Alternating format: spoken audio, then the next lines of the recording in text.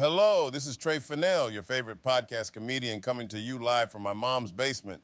Now, don't get it twisted, folks. This ain't no sob story about living with mama. Nah, this is the 21st century, where we call it cohabitating with the elders. And let me tell you, it's the new black. So I was thinking the other day as I sat on my throne, AKA the toilet, and I started thinking about all these dietary trends, you know? Keto, paleo, vegan. Man, our ancestors would laugh at us. You mean to tell me, they'd say, you have all this food available and you choose to eat like us who had no options. And then there's the politicians. Oh, the politicians.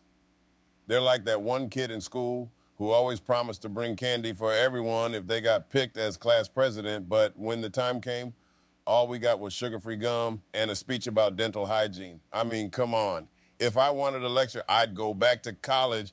But let's talk about social media, folks. It's like a never-ending high school reunion. Remember the guy who used to pick his nose in class? Well, now he's a motivational speaker with a blue tick next to his name. And your high school sweetheart, she's a wellness guru who swears by the healing power of crystals.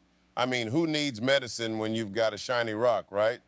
And let's not forget about the hashtags. Hash blessed, hash living my best life, hash Fitspo. I mean, I get it. We all want to show off our best selves.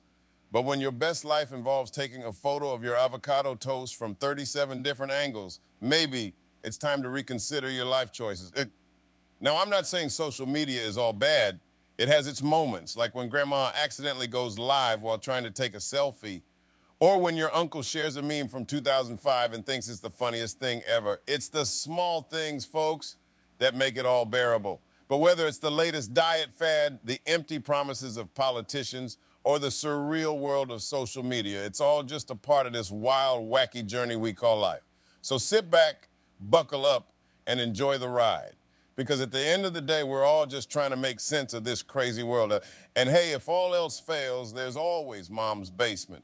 It's not just for failed comedians anymore, folks. It's for everyone who's just trying to figure it all out. So here's to cohabitating with the elders, folks. It's the new black after all.